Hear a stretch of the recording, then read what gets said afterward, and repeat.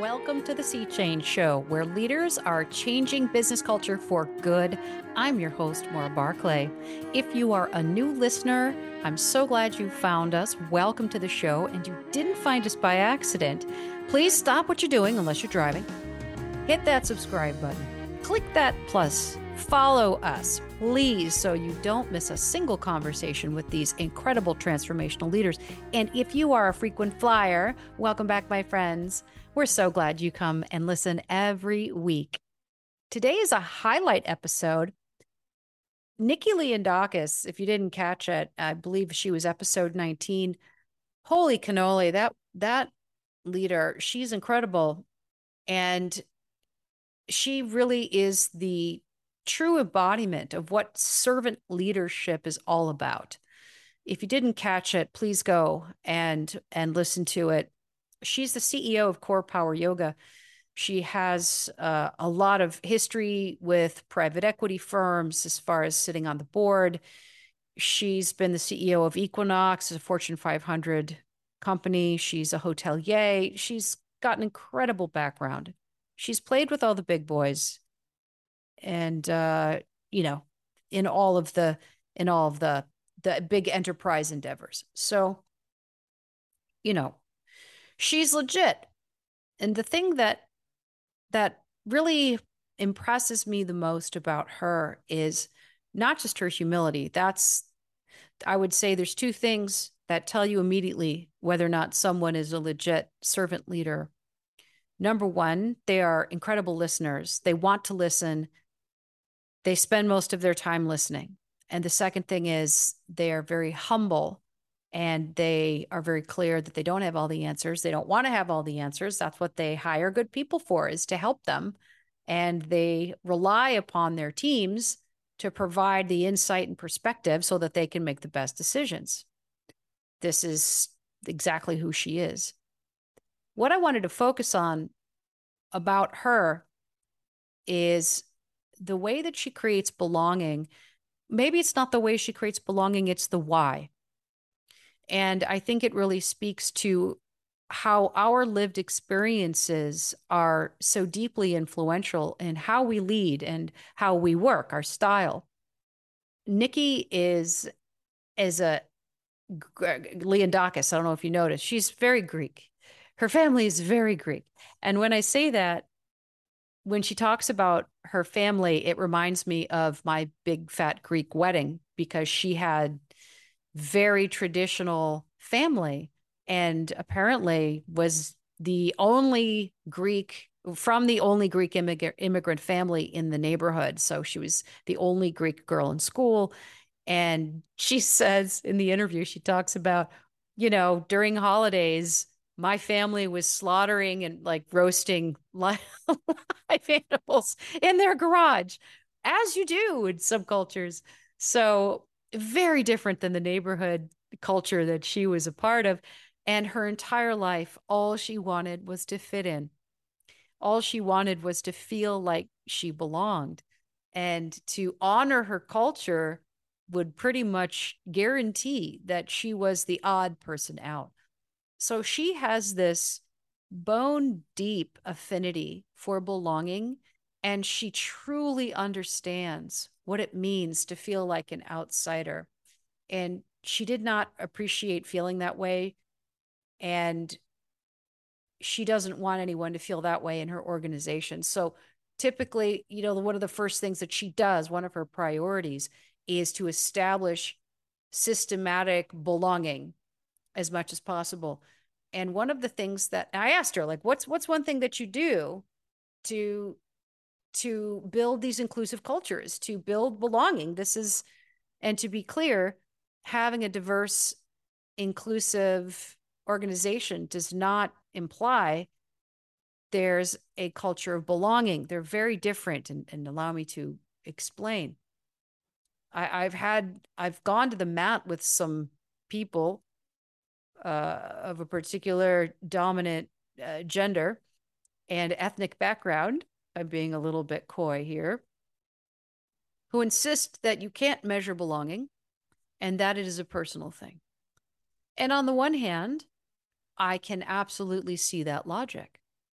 On the other hand, I believe that byproducts of belonging absolutely can be measured in the same way that the byproducts of culture can be measured. An example of that is, what's your attrition rate? If it is high, that is an indication that you have a toxic culture or an unhealthy culture. Pretty simple. If you've got a healthy culture, you're going to have very high engagement, you're going to have high performance, your revenue will show it, and you'll also have really high NPS scores. So, in the same way, belonging means that you are able to show up as you are in your culture, no code switching. You're not asked to change your core being, and you are invited to share, to add to the culture, and invited to make an impact. And it is really the impact that defines belonging.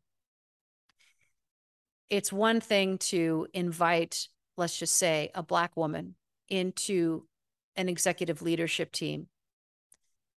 If she's talked over at meetings, if her ideas are co opted minutes after she said them, if she's not allowed by whatever mechanism to contribute in a way that leverages her talent and expertise and her unique point of view, if she's not empowered and enabled to make an impact, that feels like tokenism. She's there for the box check. She's there to show the award-winning diversity program. And you may have a lot of different colored faces, but if they don't feel like they're being respected, seen, and honored, if they don't feel like they can make an impact with the fact that they're different, then you've not built belonging. Then that's going to be reflected in your attrition of diverse candidates, in your NPS scores, all the same things that really can be measured about culture. So it's not belonging that we're measuring, folks. It's the byproducts of belonging. I love Niki's approach. One of the first things that she does is go on listening tours.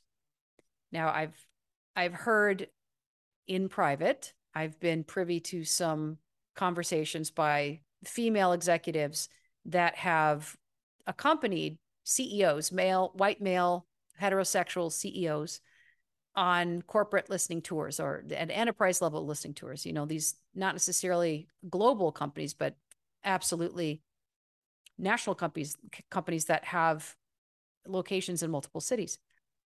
And there's, when I talked to these women, I learned something called toxic positivity. I'm like, oh God, what now? What the hell does that mean? Toxic positivity.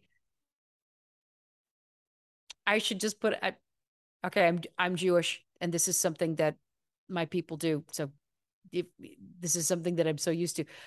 When a topic brings up something, I'm going to go down that road for a second. I'll get back to toxic positivity and how it impacts a listening tour in just a moment.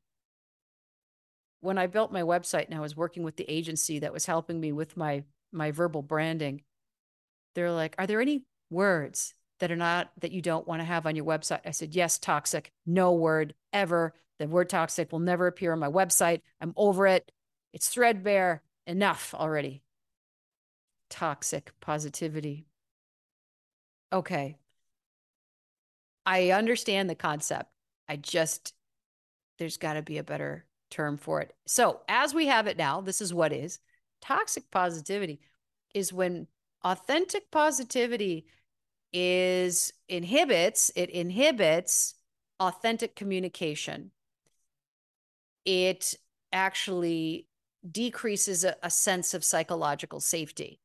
And here's an example of it. A very well-meaning, I want to be clear. Listen, I'm the biggest fan of all of these white men these are like CEOs that took to the streets for Me Too. They have wives, they have daughters, they have sisters they care about. They have Black Lives Matters posters in their living room windows. They might have even taken to the streets when George Floyd was killed.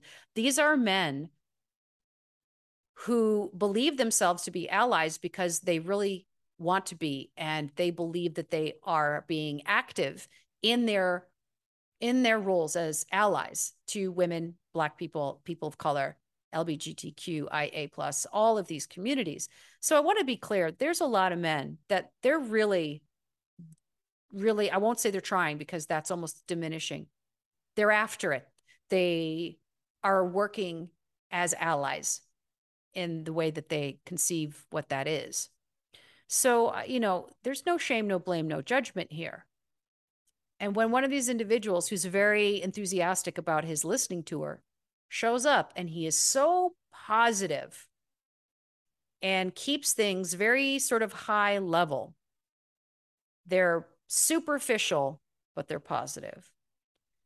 What it does is disincentivizes people to show up and ruin the mood.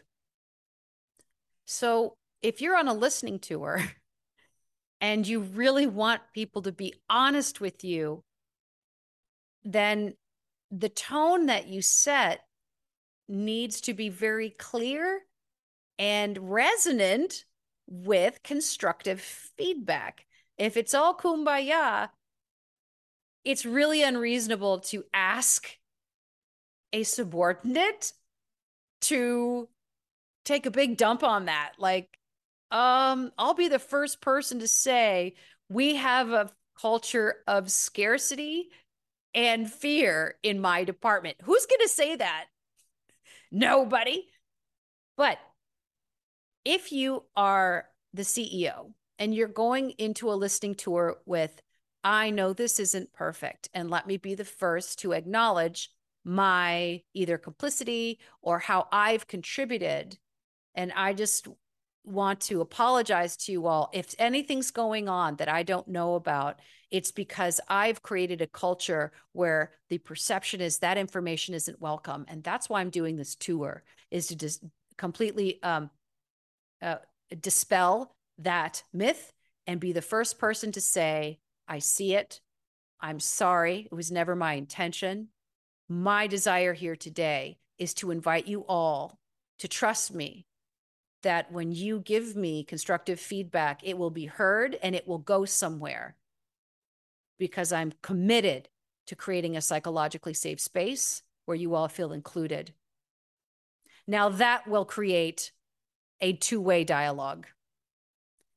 But coming in with like, everything's great, woo woo, let's do this, yeah, everybody, let's go, that's not going to elicit the juicy truth that can actually create movement, change, engagement, productivity, mutual respect, all the things. That's what you want. The CEO has to come with that enough humility to say, here's where we're working. Here's what we're working on. I know it's not perfect. And listen, if you are a fractional CEO and you're coming into a broken culture, you want to honor the past, because I know this is definitely something that I had a wonderful interview with. I can't remember his last name. No, Stephen. No, it's gonna. Of course, it's going to evade me. I'll have to come in and grab it. I had a fractional CEO that I interviewed, and Rack. There we go, Stephen Rack. He was early in the game. He was like in the first 10 episodes, and I asked him, like, how do you build culture when you're coming in as a fractional CEO? Or during a transition. And he said, first thing I do is I listen and I integrate the past culture. We never throw the baby out with the bathwater. We want to honor where the company's been and use it as a way to bring people along to the new culture. So he's, so humble, such a great, again, servant leadership. It doesn't matter what gender you are, what color your skin is, servant leadership, listening and humility.